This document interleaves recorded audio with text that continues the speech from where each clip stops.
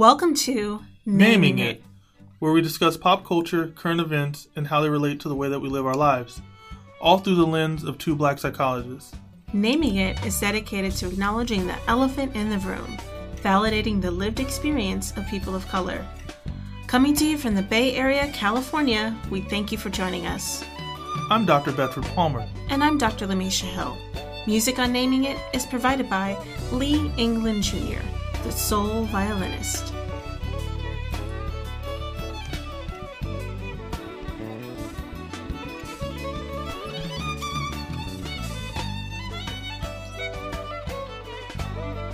All right. Good morning, evening, afternoon.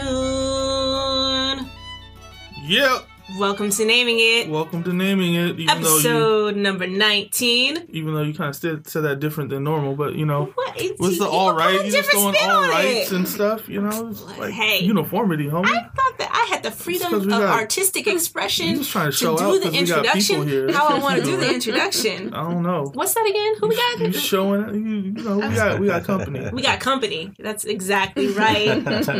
Today on Naming It, we are joined by two of our wonderful friends, colleagues, and awesome individuals. Dr. Diana Pena in the building, and future doctor Germán Cadenas. What? Yeah, like that future doctor.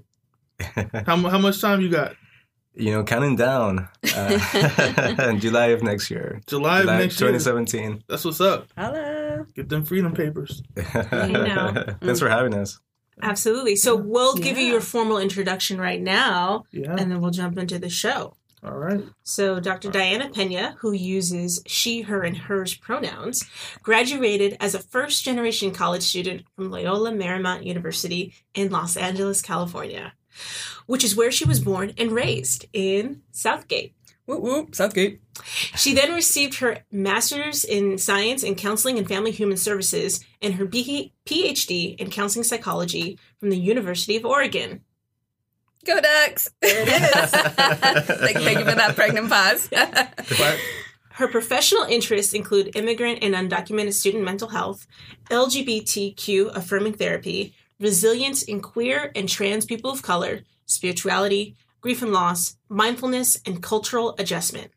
Her passion for serving underrepresented students is rooted in her own experience as a queer, Chicanx, Womanx from an immigrant family, and integral to her approach in mental health in the professional world.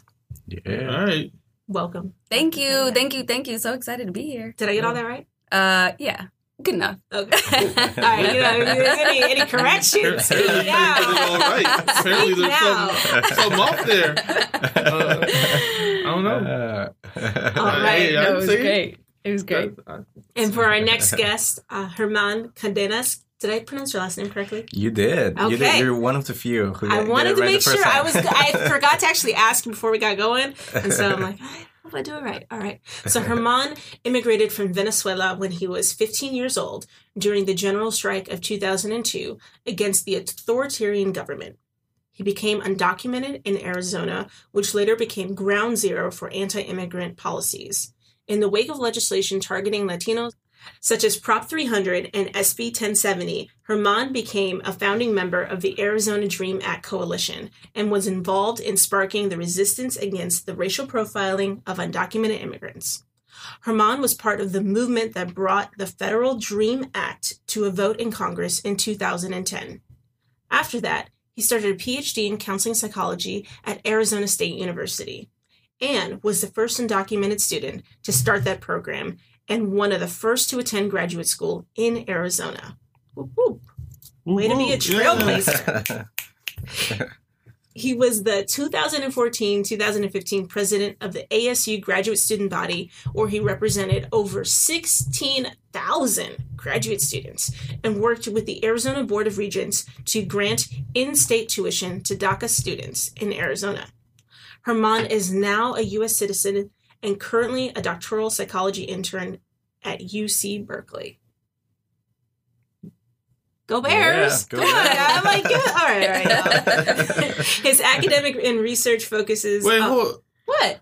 Oh, Okay, go ahead. Sorry, you're not done with it. I'll talk about you after this. You want me to? Just please finish. I got a little bit more. Herman is super talented. Pauses in the man's stuff. The timely, root for your team pause. I wasn't even looking at Go you. Bears. You had Golden your Bears. ear to my back. Oh, okay. You want me to roll it back? No. I want everyone to hear this. Okay. All right. So just a little bit more about Herman, if I may. Herman, his academic and research focus on the psychology of undocumented students, activism, and college persistence on allied development. And is that going to be your dissertation? That is my dissertation. Oh, yes. okay. Yeah. Look at Thank that. you. He's a Defended. doctoral intern. Wow. Yeah, he defended before internship. Oh. Yes. Oh, wow. All Okay. done. Okay, so Yeah. you're just finishing up them hours. Oh, yes. Yeah, just cranking them up. That's so liberating. Like I wish. So you're ABA or ABI. That's right. That's Yeah, right. all but internship. ABHI. All but half of internship. Oh. Book was counted. Okay. Add that one to it. All right. Looking forward. All right. So, stop looking at me. Why are you looking at me like that? You told me I have my ear to you. Now I'm looking at you. I was gonna let it go. I was gonna, it's just that we were. You threw out the go beat or the go. I've been to a lot of universities, so you gotta give me some sort of high sign that the Go Bears is coming up, or the Go. Let's go. I'm gonna go Bear. I'm gonna go Beach. I'm gonna go Dogs. I'm gonna go Eaters. I'm Go Gales. I'm just saying it's a lot of going places. A lot of going. Is there a hand gesture for Go Bears? No? I don't think know. so. At ASU, we have the pitchfork, which is a Sun Devil sign. So if you throw it up, Go Devils. Go We Devils. do throw up some O's. Oh. Whatever. Oh. Throw up Dan Eater right there. Okay, we can be Yeah. more about these our college alliances forever, but we're gonna get into some shout outs. That's cool. Mine's the best. So the Starts shout outs. No, I'm talking about my university. Oh. Go UC Irvine. All right. So had some shout outs. I want to shout out to Podbean.com.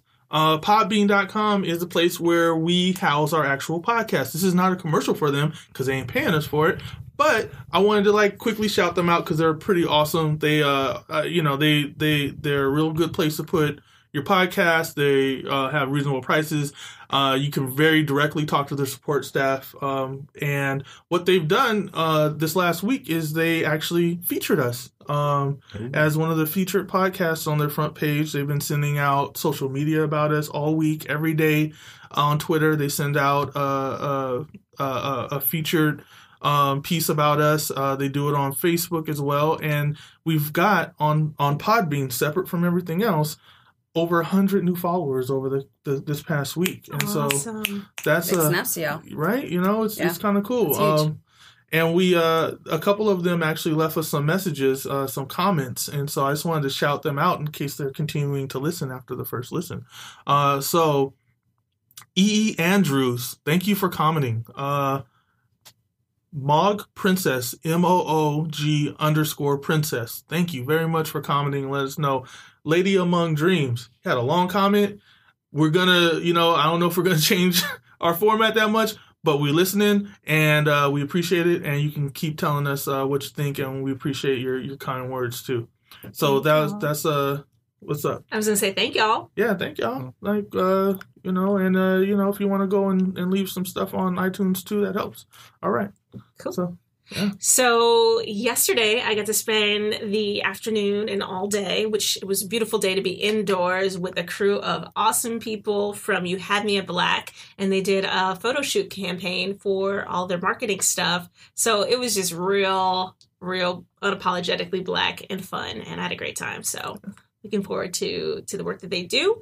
And also want to give a shout out to Dr. Harriet Richard, who got at us on Twitter looking for her button. Harriet, it's in the mail. It's coming. Okay. I would have liked to been at a photo shoot with fancy people and colleagues from other podcasts. I'm sorry. I didn't. She just left me. Didn't. You know what I was doing? I got a text saying, "Look at this photo shoot. Looks all pretty and stuff." You know what I'm doing at the time? I'm looking at Netflix. Yeah, I could have been out. I could have been hanging with her. And Lamisha had this nice, she looked all fancy and stuff, had the nice get up going, all black like all the rest of them and stuff. Mm-hmm. I got black clothes too. It is what it is. Apparently. Black PJs? Yeah, no, I got a black. Over here shaming me, dragging me, making you feel all left out and stuff. I'm just saying, you know what it is? It's the millennials. It's the millennials. I'm sorry. Because I brought it up before. I'm not a millennial, so I don't get invited to stuff. It's all good. It's all good. I didn't know where the backyard was either. That's cool. You know. I'm sorry, friend. To our guests, y'all have any shout outs? Want to say hey to anybody? I'll do a quick shout out to my family down in LA. Just want to say hello and looking forward to seeing y'all, and especially my abuelita Socorro's in town. We don't always have the honor of having her stay with us, or in LA or in California. So I'm very excited to see family this holiday season. Yeah. I'll do a shout out to my partner, Ariel, who's here in Berkeley with me, and my mom, who's in Phoenix, Arizona. Wonderful. All right. Wonderful. So in true psychologist fashion, we always have a check-in. Yeah. I'm just excited about my check-in. Oh, you're excited about the check-in. Okay, so for our listeners who are not, we always talk about the inside baseball, and many scenes in psychology, whenever you're amongst two or more, typically, you would have a moment to check in, right? That's just part of our discipline. For some reason, I don't know where it came from. Why are you going into your psych voice? Because it's time to check in. So I like that there's a little inherent clowning in that too. It's it's at least healthy for us to all recognize that there's a thing that we do and we like to process and talk. That nobody else has. Nobody else. Can I please take a processing moment for a second? Just talk about what's happening in this room right now. Yeah, we need a meta comment. Yeah. Mm-hmm. I think it's all good. So that was my processing statement. So check. Can I do a check? So I forgot one thing. I'm going to bring a shout out to the check-in. I'm just going to throw that on there. So we have, as I looked as of yesterday, and it might be more, we have listeners in South Africa. We got listeners in England and in France. We have a bunch of listeners apparently in Australia. Wow. And we had 3 downloads in Iran. Wow. Isn't that crazy? Worldwide. Yes. Yeah. Wow. I thought about it when y'all started talking about different places. I was like, wait, we got That's great. It's a trip. I have an aunt in Australia. Yeah? Maybe I'll shout out. Can I still shout out? Oh, yeah. To my aunt Yelly. All right. If you're listening. Aunt Yelly. What up, Aunt Yelly? Can you tell more people in Australia we apparently got a little base down there? Yeah. Cool. What else you got?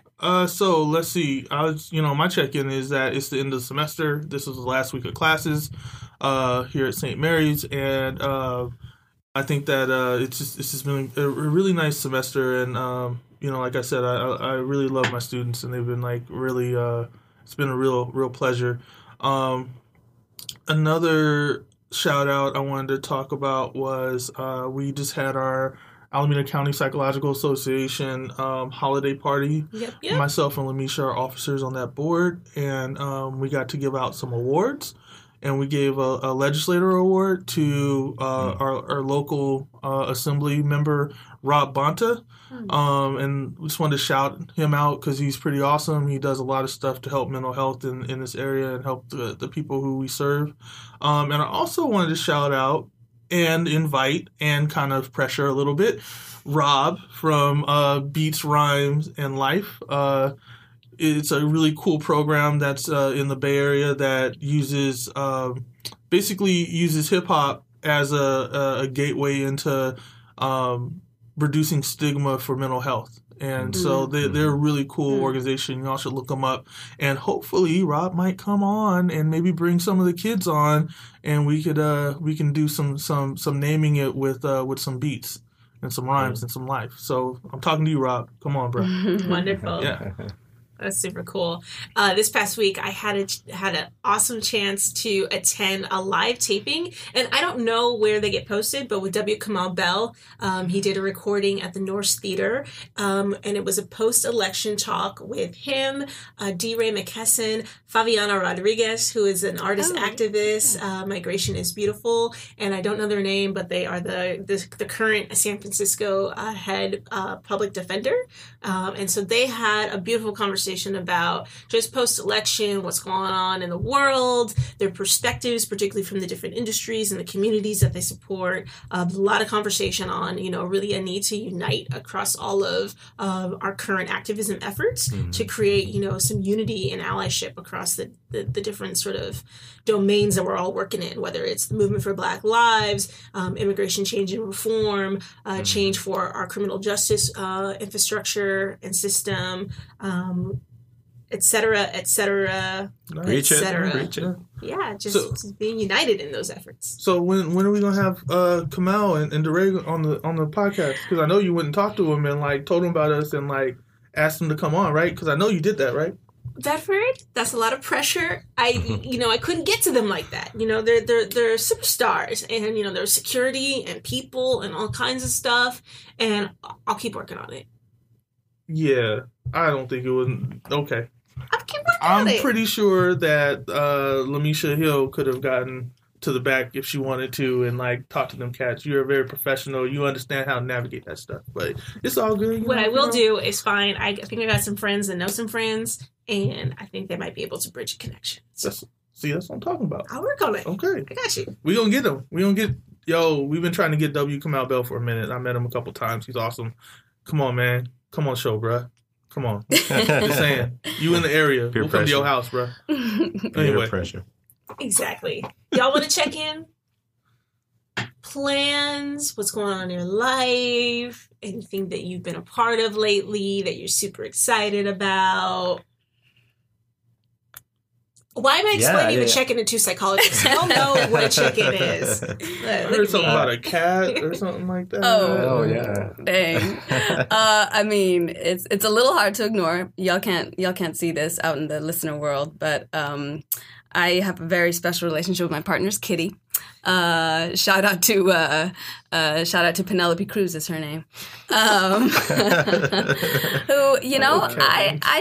I appreciate that she holds on to her roots. You know what I mean? Like, cats were domesticated, and really on some level it's not right? Mm-hmm. So, every once in a while her just sort of feline roots just kind of come out, and she's just like, what? You're close to me. Scratch. And so I've got a nice little line across my face this morning because of that. But they're wild animals. Yes, exactly. They are wild animals, and we forced them to be indoors, and that ain't right. But yeah, other than that, just looking forward to family time coming up. So that's my check-in. Cool. Mm-hmm. Yeah, I think for me, very excited to be finishing my first semester of internship at UC Berkeley. Go Bears! See, that's how you do it. That's how you do it. There you go.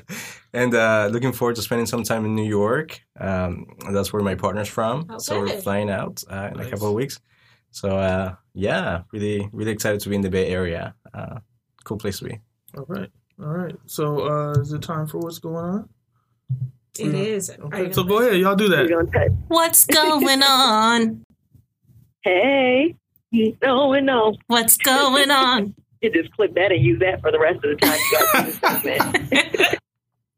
So I think I want to go back to singing it every now and again. You did sing it on the track. Yeah, but there's something about just doing it like live and in real time. But then you're undermining the track. No, I'm just adding. We'd be adding to the track. Okay, if you want to, go ahead and sing then.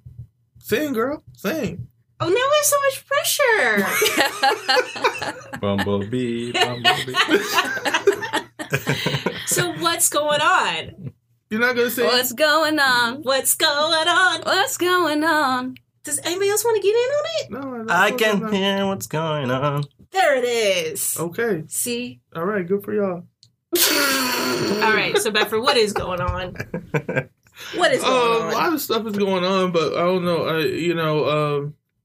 So one thing I wanted to bring up. Okay, so there's this thing that's happening right now. If you're on Facebook and you have the right algorithm to show that you're interested in like the movement for Black Lives and stuff like that, you're probably getting inundated with these photos, these advertisements for these T-shirts, and they have various slogans on them.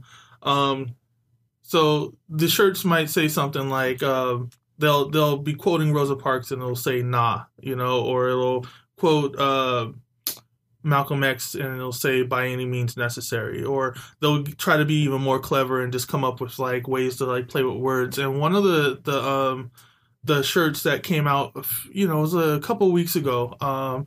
It was talking about I'm paraphrasing. It says something to the extent of I'm not like my grandparents. You can get these hands, and basically it's alluding to the fact that I won't be a nonviolent resistor. But it also kind of implies that a certain level of weakness and like a certain level of, it's really disrespectful to the struggle that people went through in the past. And so from an African-centered space, it's not what we were about. You got to respect ancestors, and you got to respect what they went through. And like real talk, I'm just going to put it out there. All y'all people running around with that shirt on your chest talking about, I'm going to put hands. What hands you really going to put? I'm just being real. Like when the police come, you ain't putting no hands. You're going to do just like everybody else and be careful. Whereas our ancestors, whether they put hands or not, were being killed and being lynched and being hit with water hoses and stuff like that. So, you can go hold hands around the lake if you want to, but don't try to compare it to what's happening in the past. I mean, unless you do it respectfully, it fits right now, but we don't need to be, I feel a little way about that. It won't be a rant. You're on a rant because you were talking about some T-shirts. Well, I am talking about some T-shirts, and here's the thing that bugs me the most about it, right? So I'm a researcher. I like to figure things out, right? So I was looking online. I was trying to figure out, well, who's putting these T-shirts out, and I started to find out as I looked deeper into it is that I don't think that they're Black people who are putting most of these T-shirts out. So they're coming with these lack of consciousness T-shirts, and they're coming from sources where you can't source them. You can't figure out what they are. So people are spending all these, quote unquote woke folks are buying these shirts, and like you might be paying into the Republican National Committee for all you know, and they're saying like stuff that's whack. That is crony capitalism. Crony capitalism. That's what I'm talking about. Yes, it is. So, one good example, and I'll shut up after that around this, or we can talk a little bit about it, is one example that I found that was pretty egregious is there's one, if you find, it says cool T-shirt for you. That's on Facebook. It's like a group or a page or whatever. They have a photo right now of a woman with an afro, and it looks very like millennial Afrocentric, right? And it has a bunch of stuff about Afrocentric T-shirts that are current. But if you scroll down on their page to June 4th, you will find a picture of a white woman who is wearing a shirt that says "Push my buttons." It has a keyboard over her breast area, and it has it looks like a man's hands pushing the keyboards over her breast. So I mean, this is the most non-conscious looking T-shirt advertisement you'll ever see. But they've washed themselves black, they put on blackface. And now they're trying to sell Black T-shirts. If you want one that is coming from a source that's actually like about something, possibly, hopefully, go to BAM, BAMN, by any means necessary, at Unity BAM. That one at least has a trail where you can see that there's a Black guy who owns it. And when I looked at their T-shirts, they're pretty much, there's nothing derogatory on them. So if you're going to spend your money, please spend it wisely, and don't just believe any hype, and don't just click on any bait. Something like our president-elect is doing, don't be like him. But I think, Bedford, you make a great point that essentially that when anything is becoming somewhat popular, that folks, particularly whether it's marketing, will jump on that, and whether or not you want a Water is Life T-shirt or Black Lives Matter T-shirt, just be mindful of where you're getting it from. Right. That's right. And I don't know, I've also sort of thought about this as well and challenged myself to think about if I'm gonna buy a Water is Life T-shirt, I want to make sure that I'm not just wearing something that'll remind me of, something that I'm aware of and that might even get me some props here and there.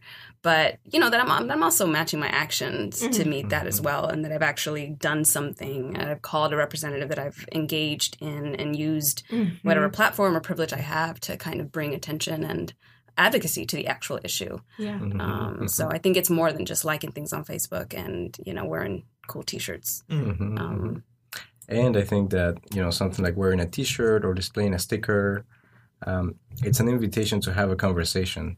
right? Yeah. And I think that it's valuable for us to go to places where we may not encounter people who think the way we think and have those conversations with them.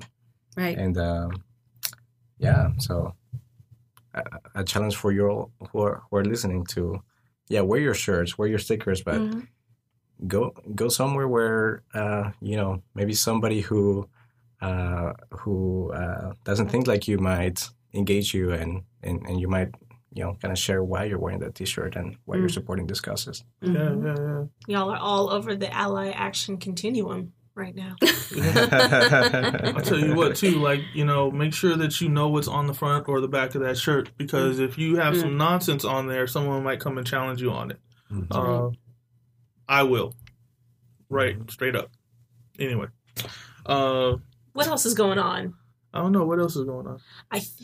We want to also take the time, given that we are rooted in the Bay Area, just to acknowledge the impact and the sense of grief and sympathy, and our hearts go out to the victims and the families in the Oakland fire that occurred last weekend.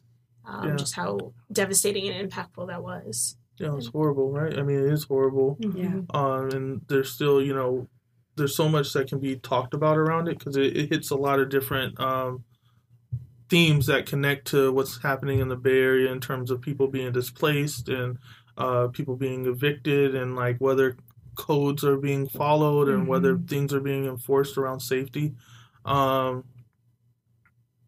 It's really a sad thing, and it's scary. I mean, I don't know if you all had to do this, but I felt compelled after about half a day with all the uncertainty to go ahead and check in on Facebook that I was safe, and I've never had to do that, but so many people passed, so many people died in that fire. It's pretty horrible. Yeah, I did the same. I didn't realize it was a thing on Facebook, and then saw that some people actually were wondering, and there was this function where other people could actually ask if they knew somebody lived in a particular area, and it increased my awareness that much more of how the large reach that it had and how many people it affected and impacted. So definitely a tragedy. Yeah. So it's hard to transition from that. I think it's something that as clinicians and as psychologists here in this area, it affects affects clients, it affects students, it affects the organizations that we're working with. And there's a lot of ways that you can get involved, whether you're going to go try to volunteer with the Red Cross, or if you're going to go to the various community centers and community spaces to set up systems and work with folks, or just engage with those systems. Whether you can go and leave flowers at the site, and just sit with people and be present when someone's there and having whatever experience they're having there. And just being able to speak responsibly about it and be careful about throwing blame and throwing stuff out there when we don't know everything that's going on quite yet. So it's a hard thing. Yeah. Well, speaking of throwing, I'm going to change the subject. Okay. We want to throw a little shade towards a little certain somebody, and I still don't want to say their name. I know it's naming it, and we're supposed to be naming things. I just have a hard time saying president followed by an additional 1, 2, 3, 4, 5 letters. I just can't say it. He's not Voldemort. He's not gonna manifest. He should not be named. The dude is he's this old, stinky, irritating loudmouth who won the presidency. But to be absolutely honest, he's more alike to all of our presidents besides Barack Obama than anybody else who was on the ticket. So I don't know what to tell you. I'm not surprised at all. I'm just saying. Sigh. Wait, he's a rich, older, white guy who's intolerant and mean and who does really bad stuff to people. Huh? Am I talking about Trump or am I talking about other folks? We could be talking about Nixon. We could be talking. We could be talking about the good. We could talk about Reagan. We could talk about. I don't know. I mean, some of the stuff we could talk about Kennedy. You know, they're power, people in power from powerful families. Well, You know. but is there anything? Are there any fun or not fun? I shouldn't say fun. Fun's probably not the best word, but talkable / tweetable moments. I mean, like you know. So go ahead. Yeah. Sorry to interrupt you, but speaking of fun, the CIA came out with a report saying that they concluded that Russia was involved in hacking the U.S. elections, and so that's fun. Yeah, that's fun. It just trips me out that, like, you know, that people aren't running around with their hair on fire right now. Mm-hmm. You know, like this is like some sci-fi shit. You know, I don't really know what to say about it. Part of it is that I just need to get more informed, because one of the things that I would love to know is what are the regulations and the policies around pre-inauguration impeachment. There's no such thing. Is that possible? You can't be impeached unless you hold office. But The pre-inauguration disqualification. Yes. Is it possible? Well, apparently you were talking about the Hamilton talking about the Electoral College, right? Yes, that's right. And, you know, I've seen things going around on the media and on social media talking about the Electoral College and about the papers that, you know, that were written about the purpose of the Electoral College to keep a person who wasn't fit for office, you know, from obtaining that office, basically to protect the integrity of the government of the United States, and to also keep any foreign or, you know, external interest from being able to plant somebody who could raise, you know, and assume power. And so if that is the intention, then that means that there could be constitutional or, you know, sort of intent in what was written into the Constitution to prevent somebody like Trump from obtaining office. And I think it's on the Electoral College, right? And so it will be really interesting to see where that goes. Yeah, there's actually an effort right now with different. Is it in the Senate or with the?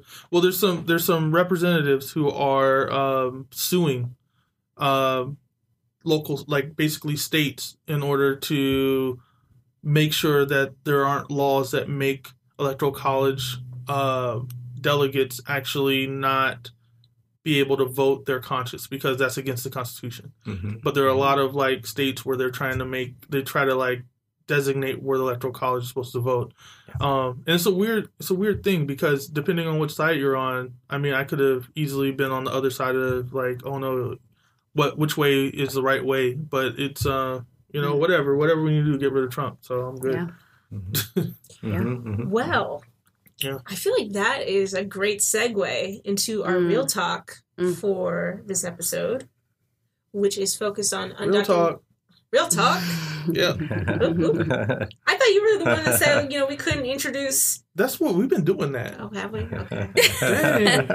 My short-term memory is not the best. I apologize. You know, It's technically not short-term memory. Long-term episodic. It should have been crystallized. We did this like. Oh my goodness! Once again, The professor has Shout something to out. say about how you just worded that. real talk. Real talk.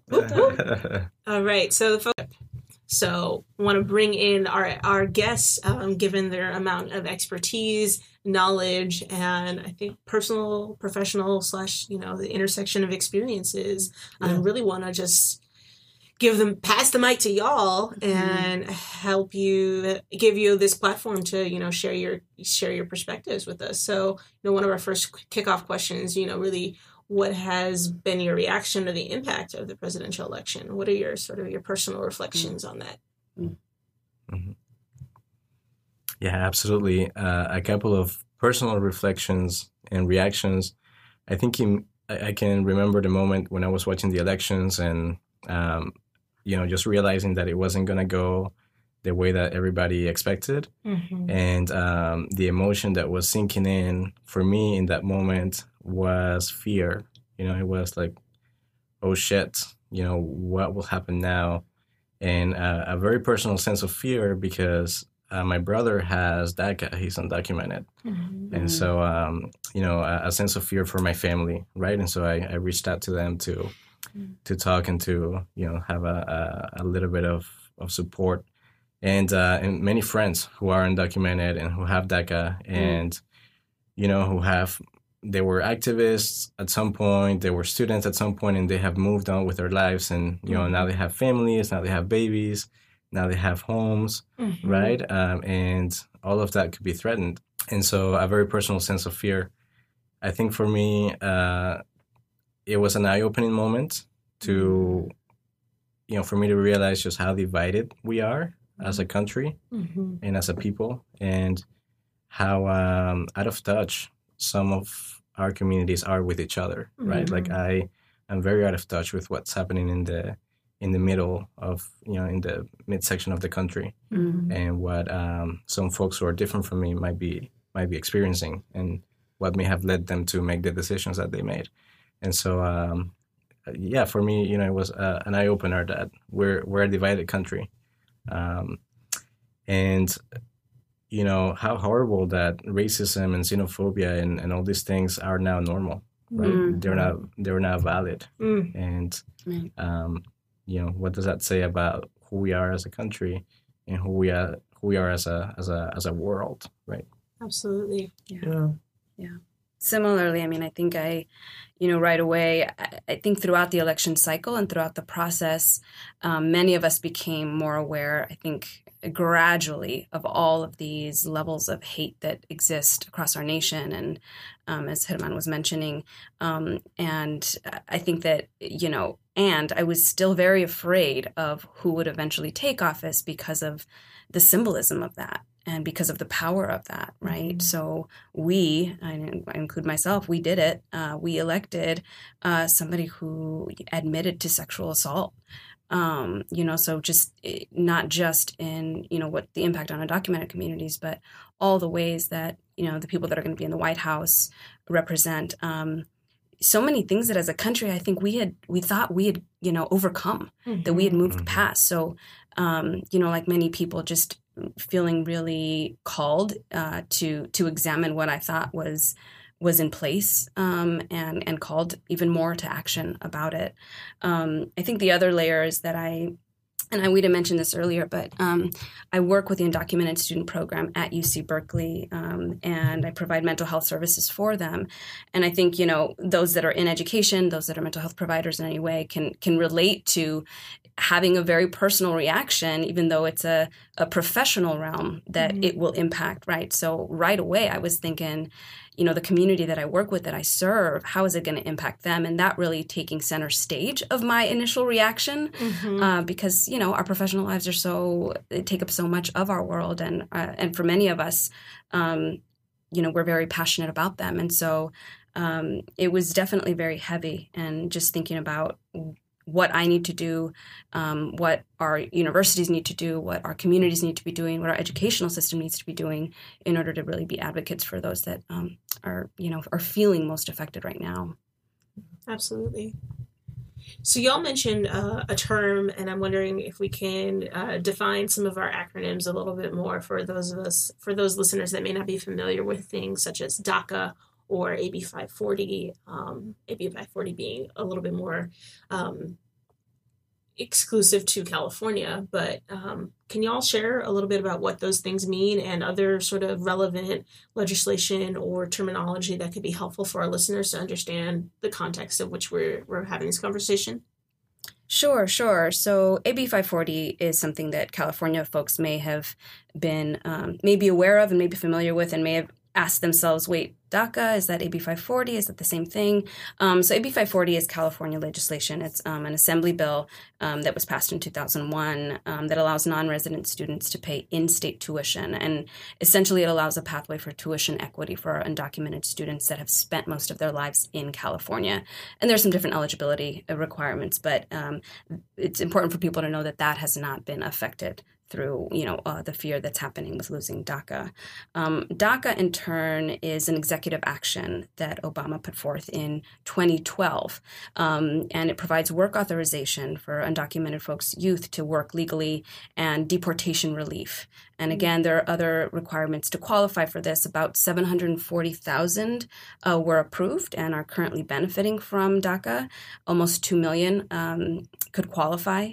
And so in order to qualify for DACA, you have to have been born on or after June 16th, 1981, and arrived to the U.S. before the age of 16. You have to have lived in the U.S. since June 15, 2007, at least 15 years old at the time, currently in school or a graduate of high school or GED, or a discharged veteran, and pass a background check. And so in hearing all of those eligibility requirements, your mind probably sort of spun a little bit, which, speaks to how rigid this criteria actually is, and as powerful as it's been. And, Germán and I hope to talk a little bit about how important DACA is, and how much we need to fight to hold on to some of the benefits of it.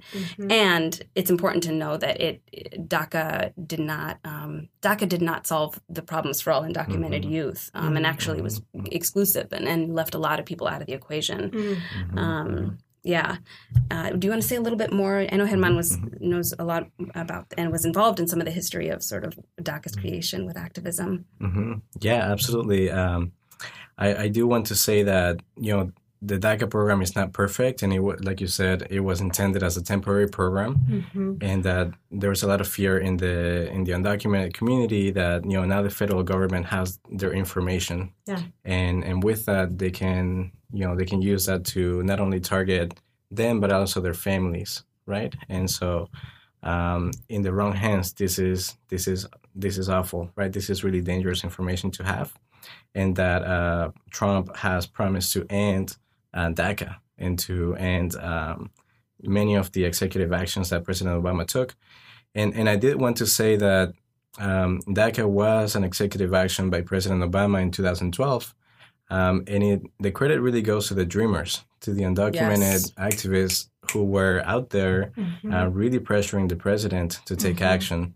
When Democrats, and I'll call everybody, I'll call them out from left and right. When Democrats took office in 2009 after the election, they had all branches, right? They had the legislative branch and they had the executive branch, so they could have solved the immigration issue right away. And many people thought they would, and they didn't. They didn't take action immediately, and that led to the complication that we have now. Right. And in 2012, undocumented activists were asking Congress to take action. There was no action. The president wasn't taking action.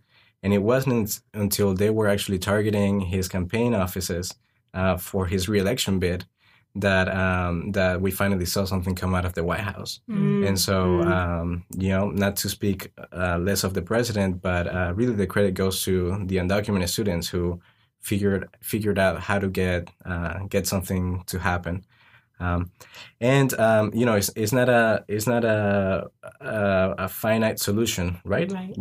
We do need to see something come out of Congress eventually, and so to provide some context about the immigration legislative context, there was a DREAM Act, which was first introduced in 2001, and it was introduced by Senator Durbin of Illinois.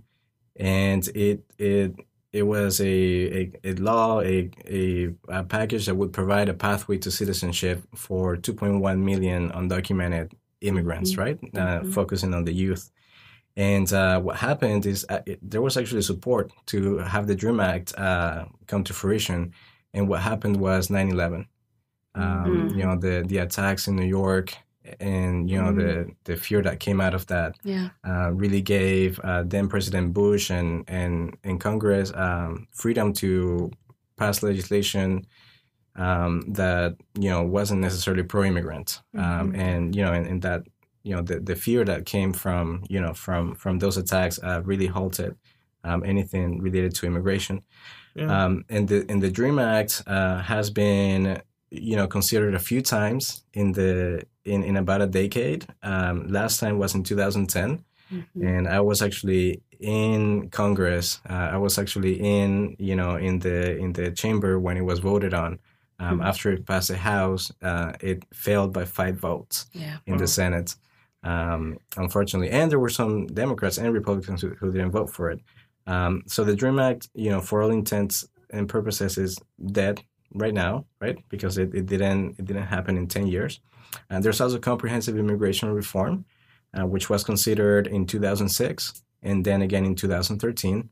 And then last time that it was considered, it passed in the Senate. It was a comprehensive bill. There was bipartisan support.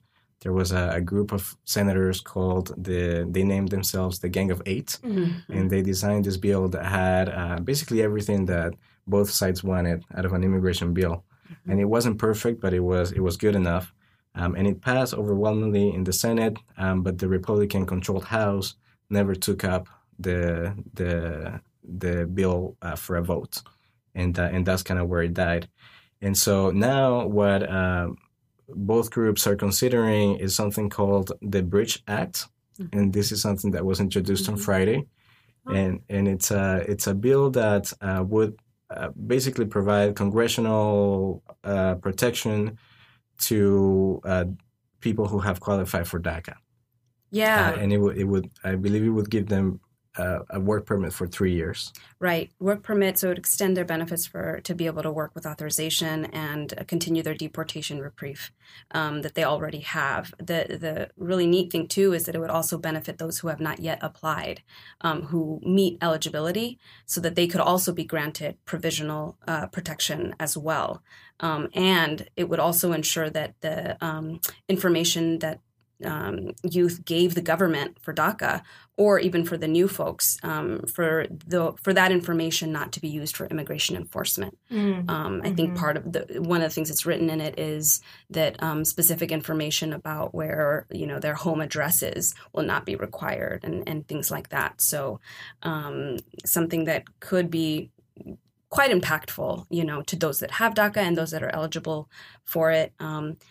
And, just kind of to also throw a little, to kind of name something in all of this, is that, this act, the Bridge Act, hopefully it does go forward. But even DACA itself was a reaction, right? It's a defensive protection that went into place when nothing else was working. Okay, well, at the very least, let's just have something that'll protect, this small group of the population that has achieved all these things that, we're trying to support. But it's not immigration reform. The bottom line is it's not immigration reform, and we can't lose sight of that, I think, in this whole process. Yeah. I know. I'm wondering if we can kind of circle back a little bit to when we talk about like the lack of safety and the lack of kind of support that's occurred, right? When you were talking about your personal reactions and how as therapists, like you had to kind of deal with these communities and like work with them, I started to feel like it sounded very similar to what you would hear if someone was talking about dealing with like a disaster situation, and so I'm wondering if maybe you can talk a little bit about just how people reacted, like how it was to kind of deal with communities that our election created a place of such unsafety that it was like a disaster response. Yeah, absolutely. So, and I can speak, as a mental health provider, and with the community that I serve, as folks can imagine, specifically for those that have DACA, and I'll speak just to the DACA component, because everybody heard what Trump said before, he got elected. A tremendous sense of loss, really, because of the way that DACA has facilitated their current and future employment possibilities. So DACA for one has helped young immigrants pay for college, pay for their rent. It's also allowed them opportunities to work and build their resumes, right? Build what most college students are told to do anyway, right? To start to gain employment opportunities that are prepared for their future. So there's that piece. And then there's the anxiety that comes from now that I don't have this option anymore, now that I don't have, that I may not be able to work, what does that mean for everything that I've been preparing for? So imagine yourself, your junior, senior year of college saying, oh, all of those things that you've been exploring as a possibility to do as soon as you graduate, probably most of those, may go away as opportunities. So it's a lot of fear, definitely. I mean, some students have told me that they feel as though the rug has been pulled from under them. That's right. Yeah. And then, of course, the piece of, the fear of deportation, which didn't start necessarily, on November 8th or 9th or whatever the day was after. But it really increased, right? A fear of deportation, their family safety, and especially for those with DACA who have handed over all their information to the federal government in order to get deportation reprieve. Some college campuses have pledged support to protect students from immigration raids, et cetera. And that's really great. They're sort of pledging sanctuary status. But it's important for people to understand that although sanctuary campuses are a really great first step and that it does impact emotional safety for undocumented college students, that they're ineffectual in protecting students' parents and siblings who are not on or near campus communities. Hasn't there been different different takes on whether sanctuary is the right way of going about this, and different organizations are taking different stances? I know looking at some of the paperwork, it seems like in my reading that there was it says under special circumstances is the only way that they would come on into a sanctuary space, but then there's not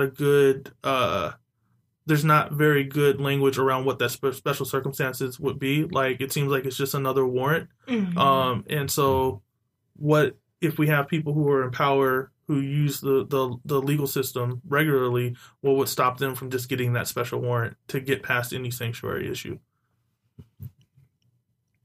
Right. Yeah. So even then, right, even with putting this status forward, still doesn't create the safety that I think our students are really needing and looking for, especially given that a lot of their families don't necessarily live, on or near where these sanctuary campuses or even cities are. We have a lot of counties across the whole state of California, for example, who, voted red. Yeah. And don't necessarily feel that sense of safety. So that's very different from, legislation, from policy change that would simply prohibit immigration, ICE, from being able to count on local law enforcement to do their work. Yeah, I think that's the scary part, right? That there's no, even saying that you're a sanctuary city or a sanctuary campus, it doesn't necessarily provide those protections. Right. And at the same time, I think that it is so important for allies and for people in power to express their support, right? So if it's nothing more than symbolic, I think it still has an impact in the safety that our communities feel. Just the assurance that the leader of your university or the mayor of your city is supporting you and your community in whatever capacity they can, right? To the extent that they can. Something that I remind myself and that I keep reminding people that I talk to is that, for me, having lived in Arizona for a long time, I've been through many of the things that are being proposed. And it just reminds me of how resilient our communities are. And, in Arizona, we had Proposition 300, which banned in-state tuition for undocumented students. We had another proposition that banned any kind of public service to undocumented people. We had SB 1070 that was proposing to racially profile Latinos and people who looked like they weren't white to ask for immigration papers. And we've overcome those things, through the struggle and through activism and by working with allies. We have overcome, and now we have in-state tuition for DACA students. SB 1070 has been dismantled in the courts. City of Phoenix, which is the main city in Arizona, has city IDs for undocumented immigrants. And so it's really scary that the nation is becoming what Arizona was, and at the same time, it reminds me of just how resilient we are, and that I think we can overcome it. Yeah. And you mentioned a really, I think, timely word around allies and what do allies need to know. And I hope that for folks that are listening, that our awareness, I think, to the experience of members of immigrant communities, what they go through, whether they have documentation or not, just the overall compounded experience on the familial process, right? Being in mixed status families, it's very layered and it's very complicated. But if you just imagine what it takes for a quote unquote ordinary or normal student to make it through college, and then you add going through the hoops and the loops, the paperwork of getting some sort of authorization, whether it's, being that something to the status of DACA, and that not even being a policy that will see them through their end of their college year, that halfway through the middle of it, that they'll likely have to renew at some point or go through a situation again, find legal support, spend more money. And so I think just for the listeners, I know that you all have shared such profound knowledge around the technicalities and the pieces, but I hope that people just hear that the experience is just not just different, but like you said, resilient, because the mountain is that much taller and higher and steep and rigid, and there's cliffs and all other sorts of things to deal with, to navigate through. Absolutely. Yeah. And even before the election, Germán and I actually facilitated a workshop for undocumented students on how to cope with racism, xenophobia, discrimination, because it was already present for them. The fear and the worry about the future, given what was being espoused through every single media outlet. Difficulty sleeping, difficulty concentrating, decreased motivation on top of all of these other things, all of which, to be clear, are psychologically normal reactions to racism and xenophobia and feeling othered. And so, yeah, absolutely. Absolutely. Those are things that are really, really important to understand and know. Right. So for our providers and allies, I'm wondering if you can provide a little bit of insights on anything and any ways in which folks could really walk in allyship and be an ally in terms of actions, not just in terms of communicating an identity that I am in support, but how do you demonstrate that support in these various roles? Yeah, we have a couple of things that we'd like to share. So this is actually an area where I'm doing some research some academic research, awesome. and beginning to kind of talk about allyship for undocumented students and undocumented immigrants in general. And we see allyship as having three sort of main components, and there's more to it, but this is where we are right now. First of all, the attitudes. So demonstrating empathy, demonstrating low prejudice and low anxiety. So the attitudes that that come with you being an ally, the competency. So actually knowing the policies, actually knowing what the communities are struggling with, and then the self-efficacy, the confidence of being able to make change or being able to provide a safe space for students. We think that ally training helps. So there are programs like Dream Zone, which comes out of Arizona, or Undocu Ally, that can actually help train allies to, people to become allies of undocumented students. And we have actually found that brief videos, documentary videos like The Dream Is Now, which you can actually stream for free, can be as effective in improving attitudes and building some of that allyship for people who are not undocumented. And so some things that people who are listening to can do if they're educators or clinicians. Number one, if you can facilitate positive contact between immigrants and members of mainstream culture. So if you have a classroom, if there's a way that you can facilitate that positive exchange between sort of mainstream white students and immigrant students, or if you're in a position of power where you can do that. And this comes from intergroup contact theory, right? And really thinking about the racism and the xenophobia as really factors of how our systems are set up and just how segregated we are and how little contact there is with immigrants in certain parts of our country. So it's easier to be afraid of people who you don't know and who you don't have contact to. Right. So in any way that we can facilitate that. Yeah, and when the messages that we get are from the media about, and the things that President-elect has said about immigrants, and that when Mexico sends their people, they send X, Y, and Z characteristics of persons. And that's how he is blanketly describing an entire group of folks. And that has power. Those words have impact. Yes. And along with that power, I just want to mention some numbers to support what you said in terms of the impact, right? So we think that, he's just talking about the undocumented immigrants, which are 11 million.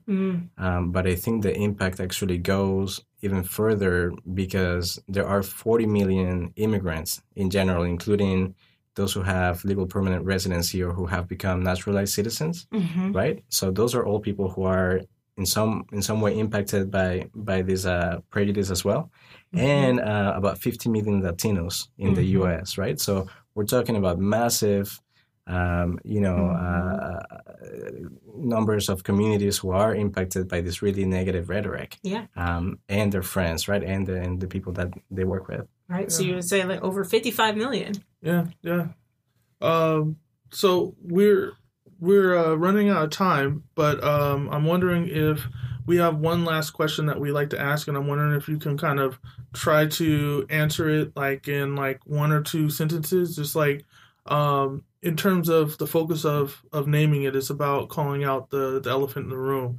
And I'm wondering if both of you could kind of tell us if you could name some of the elephants in the room in terms of the work that you do. I don't know if this is, as directly related to the day-to-day work that I do, but in general, under the Obama administration, more than 2.5 million people were deported. And that's more than all the last 18 presidents combined. So let's not fool ourselves into thinking that this shift to Trump or whoever's going to be in office is drastically changing what immigrants have been, what undocumented immigrants, the kind of climate that they've been living in even before this change is, going to take place. That that basically we all need to. This is why we need to shift away from just being electoral politics oriented to really understanding what's going on in our communities and mobilize to protect them. Thank you. I think for me, and this is something that I was just talking about with my partner a couple of days ago, and she's white and she's in this state of being really concerned that she's going to be perceived by other people as a racist, right? Because of her identity as a white person. And what we were talking about is that, racism exists and we just have to acknowledge it, and I think that there are, there are so many layers of immigration policy that are based on race, right? And so many groups in history have been targeted, right? The Chinese, the Japanese, the Jews, the Italians, right? There's always been a group that has been the other, and there's been racism and there's been criminalization of that particular group because we don't want them here, right? And right now it just happens to be the Latinos and majority people from Mexico. And I think, if there are any people who identify as white who are listening, I think the sooner that we can acknowledge that racism simply exists, right? Because we exist in a system of laws and a system of organization that was designed by a certain group for a certain group. And that makes the system inherently, benefit that particular group. And so I think the sooner that we can simply acknowledge that racism is there and that we all have implicit biases, and that impacts the way that we interact with communities, and that, there's nothing inherently negative about having those biases, but rather choosing what to do with those, what actions to take about those biases, and how you use your power to help or further marginalized communities. I think the sooner that we can get there, the better we'll all be, because we can't do this alone as undocumented people or as people of color. We really need the allies to be in it with us, and yeah, we need your support. Yeah, thank you. And, you know, when you talk about that, it also brings up, I mean, just like to kind of go along that line, our policy in the U.S. has always been a racist policy around immigration, and it always has a color line with it. So, you know, the browner you are, the harder it is to get into this country. And what we don't talk about a lot is the fact that, like, the policies towards Caribbean folk and from African folk too, it's really hard to get into this country if you're not coming from a very privileged space. That's right. And so I think that, you know, the focus of the rhetoric is on folks from Latin America, which is unfair all by itself. But there's also invisible groups that who aren't able to access immigration that we don't bring into that conversation either. And I think that, like, sometimes it's good to mention it. Absolutely. You know? Yes. Absolutely. Almost 600,000 undocumented Black folks in this country, and who definitely are not on the face of, you know, the undocumented immigrants' rights movement. So it's really important to know that it's a much more diverse group than just Latinos and Asian Pacific Islanders. I want to thank you both. Thank you both for being here. This is it's been a cool episode. We got a lot of, I think, really useful information to folks. I think that people learned something today. I learned something today. I definitely learned something today. And for our listeners, if you learned something from today, and it might be informative for those that you work with, those that you interact with, go ahead and forward this episode to them and let it be a tool and share it widely. Yeah. And we have a lot of different websites and places for people to just get more information, get more educated that we weren't able to get to. So we'll pass those along to Lamisha and Bedford and make sure that those are accessible to y'all as well. Yeah. Thanks for having us. Yeah, thank you so much. This was fun. So if you can bear with us, we have just a little bit more. We're going to do our self-care tip of the week. You want to jump into that? Yeah, I hope folks like it. I usually run it past, you know. I read it. Go ahead. All right. So our self-care tip of the week is the power of movement. Why aren't you moving? You usually be moving at the I know, I usually be moving, but I have to read. Okay, so the power of movement, and I'm gonna do. Oh, they're both right moving. They're doing. Wow. Bedford's doing I'm a moving too Lamisha. Yeah. All right. So dance or movement therapy is a modality of mind-body medicine. Dr. Sharon Goodall, author of An Introduction to Medical Dance and Movement Therapy, bases the scientific underpinnings of dance and movement therapy on a two-way relations between the nervous and immune systems and the reciprocal nature of the mind-body connection. All that means to say is that when you dance and you move, you can undo and reconnect different aspects of your body back together to promote a wider range of healing. So dance and movement is connected to stress reduction, among other things. And not that y'all ever needed permission or an excuse to get down in the way that y'all get down. But if it gives you this extra incentive to put on your favorite dance track, jump around in your office or in your kitchen, go ahead and do your thing. Go ahead. Yeah. So is there, like, different dance moves? Can we, like, track that to different things? So, like, you know, the Running Man or the Roger Rabbit, or that would be a great study to see, like, which style of dance moves are associated, like, from, like, a biofeedback thing, like, of, like, not just like what, like, where you're getting the most bang for your dance moves. Yeah, like row the boat, and why? I'm just saying, like, you know, when I get out, when the reggae comes on, okay, that's your stuff. So it's probably gonna be activating something. You know what? I'm sure there's got to be a study on it, right? So we can help out some folks who might still be out there trying to do the lawnmower, or like that's not a dance move. Or what's the other one? The sprinkler? The sprinkler. The lawnmower is not a dance move? No, it's not. It's not. It's just the sprinkler? I was just thinking of outdoor. See, so what people might not know is that, like, my undergrad degree was in anthropology, and we had to watch this video about movements based on indigenous folks, and apparently, like, in Europe, the movements were all horizontal versus, like, they move side to side versus, like, if you're in, like, other indigenous spaces, the movements are more like vertical and forward motion. So basically, I mean, like, it's swaying your hips versus twerking, basically. And so, like, I'm just saying, I would think the happiness that comes from the being able to move your hips in a different way. I mean, Shakira was talking about it, right? Yes. I'm just saying. Shakira, she branded that. Yeah, you got it. But I'm sure brown folks did it first. No, Shakira's brown What are too. you But talking I about? think what I'm trying to say is that in terms of She like got that from the brown side. I know, yo. but the capitalization of that Indio. and the appropriation. That's that African. That's I that know. Afro. Y'all know what I'm trying to talk about. Anyway, get out there. Saying, we brought them drums, homie. And shake. And they come from Spain. Wait, we got the explicit version, so I can do it. I can do a shake your ass. Watch yourself. Oh, we don't have explicit for this episode. We don't. No, we don't. All right, go shake You your just saw ass. her. Dr. Hill just got all I crestfallen. was like, oh, you're gonna have to edit that out. Oh, okay, all right. Shake some, move some, y'all, and have a wonderful holiday season.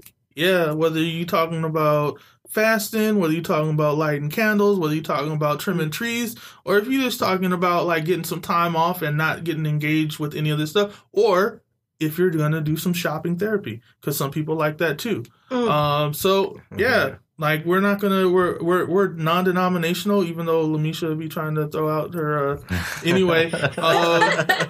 So you can celebrate this any way you want.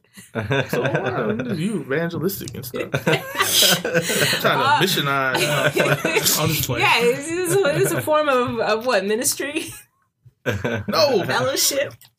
we got Spreading the word. No, we spreading the word of consciousness, not wokeness, y'all. Consciousness. All right. You know what I'm saying? Well, on that note, for details on topics mentioned in this episode, check out our website, namingitpodcast.com, and be sure to follow us on Facebook and Twitter at Naming It Podcast. That's right. And I don't know what I'm supposed to say next, so I'm just going to We jump always into... say the same I thing. know, You should know this by blanked now. out. The memory should be crystallized. Oh, Brought it yes, back. you did. Actually, no, I read it off of the thing, you know, time. I didn't say anything about memory. You're trying to throw my words back at me, Bandcamp. So if you want to hear, if you want to leave a review, or if you want to discuss specific topics, or send us a message or a tweet, we'll try to incorporate it. I was thinking about, and we haven't run this, but like maybe we can make a decision. You can tell me what you think about this. I was listening to another podcast, Code Switch. I'll go ahead and give them props on this, but they're doing this thing where they do voicemails. Oh. And they have people call in and leave voicemails, and it's like it's a way to bring a call-in voice. Do you want to start maybe doing that? We can get a little Google voicemail. Yeah, a little Google voicemail. Yeah, we might do that. Sounds So interesting. like, keep an eye out. We might try to. We biting off of Code Switch. It's all good, but you know they're gonna be fine. They're in PR. They got all kinds of support. Yeah, you know? all kinds of stuff. So Yeah. yeah. So, but in the meantime, you can go ahead and follow me on Twitter at Lamisha Hill. Yep. Or you can look for me on Twitter at drbfpalmer. And can we? Y'all got any social media swag that you want to throw on? Yeah, I'm on Facebook. I'm not on Twitter, and I'm glad I'm boycotting Twitter. Oh yeah. You want to say more can about that? you can you can just send messages to Lamisha and she'll pass them on to me. All right, look at our friends over here keeping low internet footprints. Well, that's a counselor psychology thing. Everyone, we'll bring it in. We'll bring it in. There's a way to do it. Pushing back against that. Professional page. All right, and as always, a special shout out to music on Naming It, generously provided by Lee England Jr., the soul violinist, and you can follow him on social media at Lee England Jr. Yeah, Now that's it. that's it, right? Keep naming it. Peace.